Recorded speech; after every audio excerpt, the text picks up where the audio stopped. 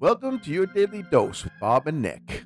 In today's episode, you get to listen in as we nerd out about, you guessed it, action figures. We are both fans of figurines, and today I learned that when Nick was in his 20s, he had a very specific proclivity when it came to choosing action figures, one that probably affected his prospects for dating. This is also the episode where my podcast partner bumped up the geek by introducing me to the term headcanon. I'm still not sure I've wrapped my brain around that concept, but I expect that you'll get it more quickly than I did. Enjoy. Why do people associate Yoo-hoo with you? I thought this was really funny, so I went up to upstate New York to hang out with some old friends for opening day weekend.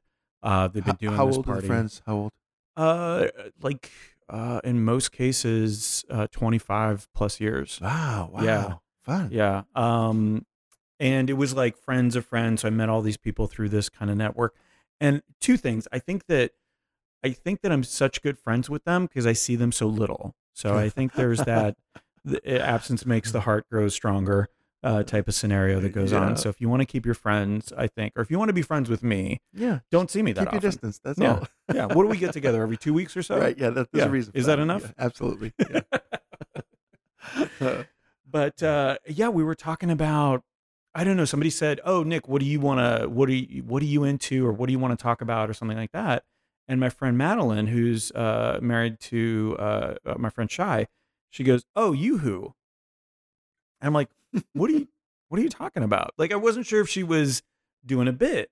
And she goes, "No, like I remember when I went over to your house one time, you had all this Yoo-hoo in the fridge. So I just assumed, I always associated you with this fridge full of Yoo-hoo."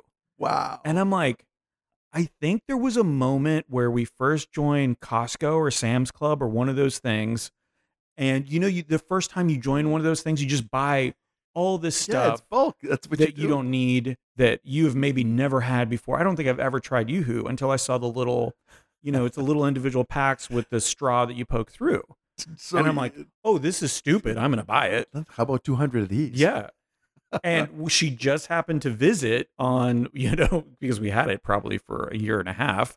I don't know that Yoo-hoo goes bad. I don't think it does. And she's like, yeah, I always associated you with that. I'm like, that was a one-time deal. That's so random and beautiful because Yeah. this one little sliver out of your life. Yeah. I try to think of things in my life that I only did it once, but there was one person there who's like, oh, he's that guy. He's that guy. Right? Or do you ever get like the person who has all the penguin statues or paraphernalia at work? Because sometimes at one point they said they like penguins or something like that. Actually, my friend Robbie Pigeot, who's an incredible performer, wonderful singer, dancer, improviser, he's super into Snoopy and everything Snoopy and Peanuts, right?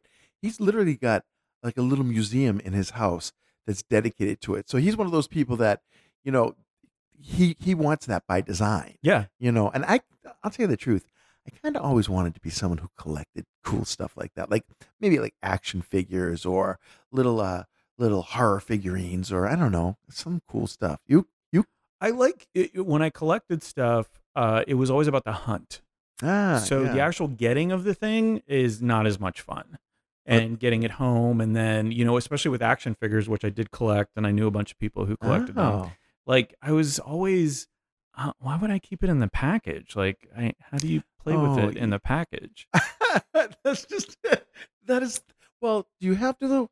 Oh, you were collecting them for the collectible. I wasn't. I was just like, this is because I was in with a group of friends, and it was sort of this, we all collected stuff. So somebody collected the sports action figures, and somebody collected all the Star Wars stuff. What was your thing? What were you? Female action figures. Really? Yeah, because they were the rarest. Yeah. They were always the fewest of those. That's kind of cool and different. So it was like, that was the more interesting thing to me, to go on the hunt for that and go to, like, they had opened a super Walmart and was open 24 hours. You would go there on Thursday night at 3 a.m. because they put the boxes out, but they haven't put them out yet. So you get your, you bring your own box cutter and open up the boxes and find the one Princess Leia figure that's in there, because there's only one out of 25. That's pretty intense. I never really anticipated that level of. Yeah. And that was pre-internet, obviously. Now you could just find them online, and they, a lot of the toy manufacturers kind of built that in, right? So they make them that way, or there's a special line that they just sell online, or there's Yeah. exclusive ones to Target and all that. So what was like the holy grail of your female action figures? The one that you loved the most, you were happiest to have? That's the thing, though. It was always the next one, Right. Okay. right? It was like, okay, I have all these now, and then I realized how it was a little weird Why? to be a 20-year-old guy with a bunch of female action figures, and that's all I had. Yeah. And Makes you so a I was little like, obsessive. oh, maybe I'm not gonna collect these anymore. Maybe I should date instead. But the other extreme, that would have been nice. The other extreme was my friend Sean, who was into Star Wars stuff, still is, but he would buy 3 of each. Oh. One to open, one to eventually sell when it was worth money, and then one to keep. So one to open, and then the other 2 were in their packages. I love that he had one to open though, because Yeah, because you have to I have it. want to touch him. I want to see him up close. I don't want to see him through plastic. I Yeah, want to, exactly. I want to be able to give him voices. I want Yep. to, I want to make mountains out of my knees under blankets and have them climb those mountains. Or you know. decorate your office, or do any of those things. Yeah. I like when I had a toy shelf in my office back in the day when I had an office, and I used to suspend action figures from the ceilings. Because it was cool things. Spider-Man coming down from the ceiling. Oh, okay, yeah. That was cool. Action figures that made sense to be suspended in the Not air. all of them necessarily. Don't be judgy. Hey, look, guess what? It was really kind of like tinsel in the form of action figures hanging Okay. from my ceiling. But I'm also like, if Darth Vader was hanging from the ceiling, I'd wonder why. Why not? Is what I say. Darth Vader has great powers. He can levitate anywhere he wants. I don't know if that's canon. What? I don't know. That might be headcanon.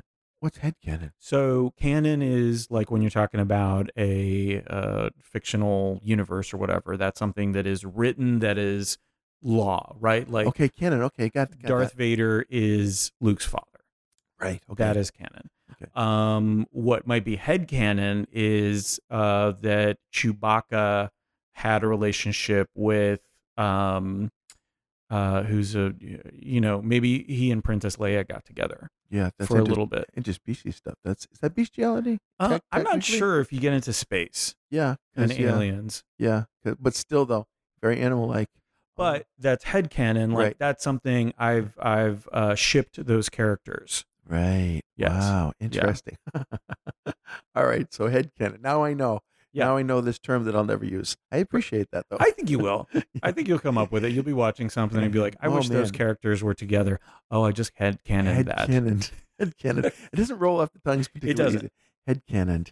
Headcanons. But that sounds like something that would blow your mind. Headcanon. I think it kind of does, depending on, What'd you come up with? Hey, it's Nick. Thanks for listening.